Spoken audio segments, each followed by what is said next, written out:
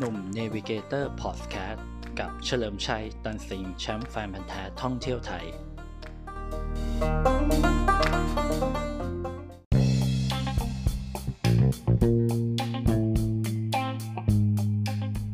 สวัสดีครับกลับมาพบกับหนุ่มเนวิเกเตอร์พอดแคสต์กันอีกครั้งนะครับฟังเรื่องราวท่องเที่ยวผจญภัยท่องไทยไปกับหนุ่มเฉลิมชัยตันสิงห์นะครับแชมป์แฟนพันธุ์แท้ท่องเที่ยวไทยนะครับวันนี้นะครับน่าจะเป็นตอนจบของเส้นทางแพร่เชียงใหม่แล้วนะฮะก็ยาวนานนะครับมาหลาย EP เลยนะครับแต่ก็พยายามจะเก็บเขาเรียกว่าที่เที่ยวให้ได้แบบว่าเยอะที่สุดแล้วกันนะครับเผื่อเป็นแนวทางให้แบบคนฟังว่ามันก็มีตรงนั้นแวะได้ตรงนี้แวะได้นะฮะก็เมื่อ EP ที่แล้วก็เราอยู่กันที่ม่อนแจ่มนะแล้วก็รีแคปเป็นนิดนึงว่าม่อนแจ่มแบบชื่อที่มาเป็นยังไงก็เพราะว่าทางหม่อมเจ้าพีเสด็จนะครับที่เป็นประธานมูลนิธิโครงการหลวงเนี่ยท่านไปเห็นม่อนนี้หรือดอยนี้นะม่อนในภาษาเหนือแปลว่าดอยเล็กๆนะครับแล้วรู้สึกว่ามันสวยอย่างเงี้ย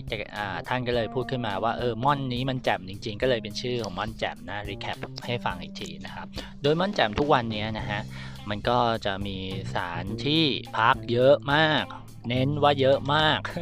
เป็นหมู่บ้านรีสอร์ทไปแล้วนะครับถ้าย้อนไปมันก็อาจจะเหมือนพุทธเบิกแบบประมาณสัก5 ปีที่แล้วที่แบบรีสอร์ทเยอะๆนะฮะก็กระจายตัวกันอยู่นะกระจายตัวกันอยู่ก็จะมีที่เที่ยวหลายจุดนะครับในที่แบบว่าเป็นที่ธรรมชาติ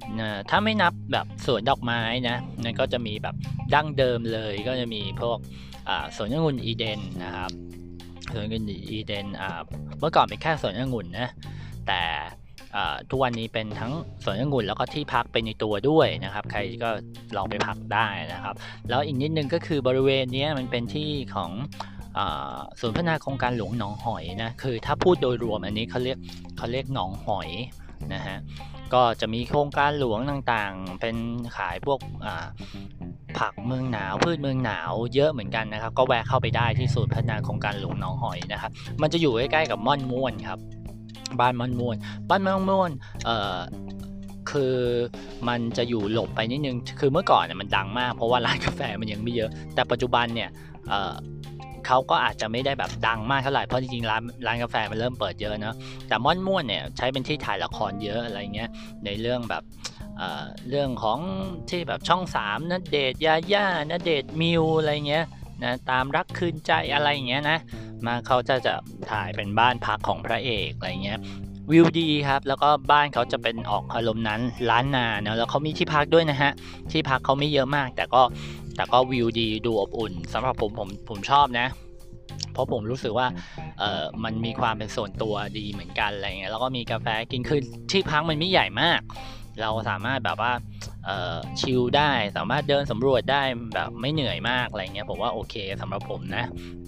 แล้วก็แบบร้านกาแฟหลายๆที่ก็เริ่มเปิดใหม่เยอะนะครับมีหลายสไตล์นะสไตล์แบบผมเรียกอะไรเดียวนั่งห้อยขาเงี้ยอารมณ์นั้นนะแบบว่ากินกาแฟนั่งห้อยขาออกไปมีร่มสีเขียวสีแดงอะไรเงี้ยนะแล้วก็ชมวิวอย่างเงี้ยมีเยอะนะแต่ว่ามันจะมีเขาเรียกว่าฟีลลิ่งญี่ปุ่นแบบอารมณ์มูจิอยู่ที่หนึ่งนะฮะชื่อร้านกาแฟหรือคาเฟ่แล้วก็เป็นที่พักด้วยชื่อว่าบรรยากาศครับบรรยากาศนี่เป็นแบบออกแนวมูจินะมินิมอลนะที่พักก็แนวมินิมอลนะครับมีร้านกาแฟแบบแนวมินิมอลอารมณ์มูจิเลยฮะแบบญี่ปุ่นนิดๆอะไรเงี้ยนะครับก็ลองไปใช้บริการดูได้หรือไปถ่ายรูปได้นะครับนะไม่ว่าจะกินกาแฟหรือไปพักดูอะไรเงี้ยนะถือว่าเป็นอีกสีสันหนึ่งของม่อนแจ่มที่แบบว่าเกิดขึ้นมาในช่วงหลังๆนะครับแล้วก็ส่วนบริเวณอื่นนะฮะพวกร้านกาแฟอื่นอะไรเงี้ยก็คงขับไปเรื่อยๆก็คงเจอนะครับผมบอกไปก็คงไม่หมดนะฮะแต่เวลาขับรถที่ม่อนแจ่มเนี่ยก็อย่างที่บอกไว้นะครับขับอย่างระมัดระวังนะฮะเพราะว่าบางทีดู Google Map เนี่ยมันจะเลย พอเลยแล้วเนี่ยจะถอยกลับรถมันอันตรายนะครับเพราะทางมันแคบรถมันก็จะตามหลังเรามานะฮะถ้าเป็นไปได้ควรจะไม่อะไรนะควรจะไม่ควรถอยหลังขับรถพูดงี้ดีกว่านะฮะควรจะแบบถ้ามันเลยจริงๆนะฮะ ขับเลยไปก่อนครับไม่เป็นไรเนาะแล้วไปหาที่เหมาะๆกับรถนะครับขับเลยไปโล2โลไม่เป็นไรช้าสัก10-20 นาทีนะฮะผมว่าคุ้มกว่าดีกว่าแบบไปขับรถชนอะไรบางอย่างหรือแบบโดนรถเราโดนชนท้ายเสียอารมณ์ในการเที่ยวเปล่าๆนะครับช้านิดนึงปลอดภัยกว่านะฮะส่วนบริเวณอื่นก็เคยพูดไปบ้างแล้วนะครับสำหรับกรณีเขาเรียกว่าที่เที่ยวม่อนแจ่มนะฮะก็จะมีเนี่ยแหละอารมณ์อะไรนะอารมณ์เรื่องของตัวม่อนแจ่มจริงๆนะครับที่ทุกวันนี้เป็นของม่อนแจ่มแคมปิ้งตรงนั้นก็จะมีสวนดอกไม้นะครับก็ตรงนั้นไม่ได้เก็บค่าเข้าอะไรหมายถึงเวลาเราไปดูสวนดอกไม้เนี่ยเราก็มีร้านอาหารเหมือนเดิมนะครับส่วนใครอยากพักแบบตรงที่เป็นม่อนแจ่มจริงๆก็จะมีม่อนแจ่มแคมปิ้งนะครับเป็นที่พักอยู่เจ้าเดียวนะฮะแล้วก็ถ้าแบบอยากไปดูมุมสูงที่สุดของอำเภอแม่ริมก็ขึ้นไปอีกนะฮะ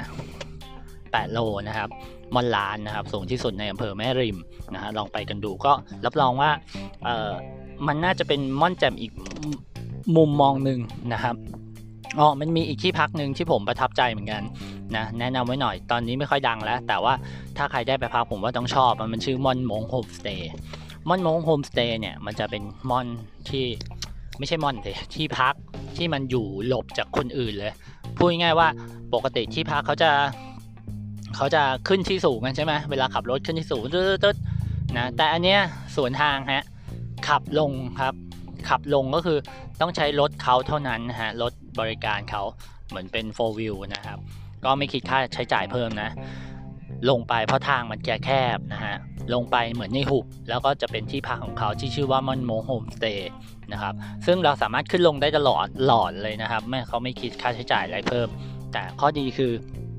สงบมากนะครับสงบจริงๆนะครับอยากให้ลองไปใช้บริการกันดูนะฮะเผื่อใครแบบเบื่อแบบเต็นท์อะไรนะเต็นท์โดมเต็นท์ใสอะไรเงี้ยแบบมองไปก็เห็นแต่ทิวเต็นท์อะไรเงี้ยนะฮะลองไปม่อนมงโฮมสเตย์ดูที่พักผมว่าโอเคเลยนะฮะมันอาจจะเป็นที่เก่านะแบบว่ามันจะไม่เหมือนแบบม่อนเนื้อหรืออะไรก็ตามนะผมจำชื่อไม่หมด จริงๆนะแล้วก็ส่วนใหญ่เดี๋ยวนี้เขาก็จะแถมอะไรนะ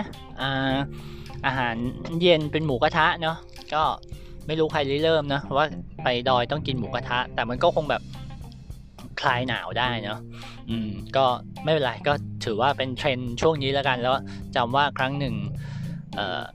เวลาไปเที่ยวเขาเที่ยวดอยเขาก็จะแถมหมูกระทะให้ ก็หวังว่าเขาเรียกอะไรทุกคนคงอร่อยกับหมูกระทะแล้วก็วิวที่ตัวเองเลือกที่ตัวเองต้องการนะก็จริงๆก็ปิดท้ายกันนี่แหละที่ม่อนแจ่มสำหรับเชียงใหม่นี้นะครับเพียงแต่ว่าสำหรับใครที่สมมุตินอนม่อนแจ่มแล้วก็จะกลับบ้านหรือกลับกรุงเทพอะไรเงี้ยก็ขากลับเนี่ยออกมาทางแม่ริมเนอะมันจะมีพิสวนสัตว์แมลงสยามมั้งอะไรอินเสกซูมั้งครับก็คือเป็นเกี่ยวกับพิพิธภัณฑ์เกี่ยวกับแมลงประมาณนั้นก็จะมีแมลงให้ดูอะไรเงี้ยถ้าใครสนใจเรื่องแมลงนะครับบางทีอาจจะเบื่อแบบสวนสมเด็จพระนางเจ้าสิริกิติ์แล้วอะไรเงี้ยนะครับก็มาที่นี่กันได้นะฮะก็ไม่คิดค่าใช้จ่ายอะไรนะครับเพียงแต่ว่าเขาจะเปิดเฉพาะวันเสาร์อาทิตย์แล้วก็วันหยุดนักขัตฤกษ์เท่านั้นนะครับก็เปิดประมาณ 10 โมงเช้าปิดประมาณ 4 โมงเย็นนะครับก็ไปดูได้นะฮะใครที่สนใจแมลงโดยเฉพาะพวกแมลงสตาร์ฟหรือแมลงที่แบบหายากๆอะไรก็ที่นี่เขาก็เก็บรักษาไว้นะครับน่าจะเปิดตั้งแต่ปี2540แล้วมั้งนะฮะก็แวะไปดูได้แล้วก็เข้าเมืองนะฮะก็ซื้อของฝากก็แล้วแต่คนจะไปกาดไหนก็แล้วแต่กาดลำไยกาดวัดโลรถนะครับกาดหน้ามออะไรก็ว่าไปนะฮะอันนี้แล้วแต่นะถ้ากาดวัดโลรถก็ของเยอะหน่อยนะฮะก็ซื้อได้หลากหลายนะครับก็แล้วแต่คนชอบอันนี้ผมไม่ว่ากันนะฮะว่าบางคนอาจจะคุ้นกับกาดนู้นกาดนี้นะครับกาดแปลว่าตลาดนะนิดนึงถ้าไปกาดวัดโลรถไม่ใช่มันก็อยู่หน้ากาดวัดโลรถแหละหรือกาดลำไยผมไม่แน่ใจอย่าไปลืมกินไอ้ปลาท่องโกะไดโนเสาร์เนอะโกเน่งเนอะถ้าคนเยอะก็รอนานครับ2 ชั่วโมง แต่ถ้าขี้เกียจรอก็ไม่เป็นไรก็ไปดูเฉยๆนะฮะแล้วก็ไปซื้อของก็ว่าไปนะก็ขับรถกลับกรุงเทพหรือกลับที่หมายกันอย่างปลอดภัยนะฮะก็แผนประมาณนี้นะฮะยาวนานหลายตอนเลยนะแต่ว่าก็หวังว่าคงเป็นประโยชน์ไม่มากก็น้อยนะครับสำหรับคนที่กำลังจะแพลนเที่ยวนะครับภาคเหนือนะครับจริงๆก็ ไม่ใช่ไปแค่ได้หน้าหนาวนะหน้าร้อนหน้าฝนก็ไปได้นะครับก็ศึกษาเส้นทางกันให้ดีแล้วก็เดินทางปลอดภัยนะครับเที่ยวให้สนุกในทุกทริปแล้วไว้พบกัน EP หน้ากับหนุ่ม Navigator Podcast สำหรับ EP นี้สวัสดีครับผม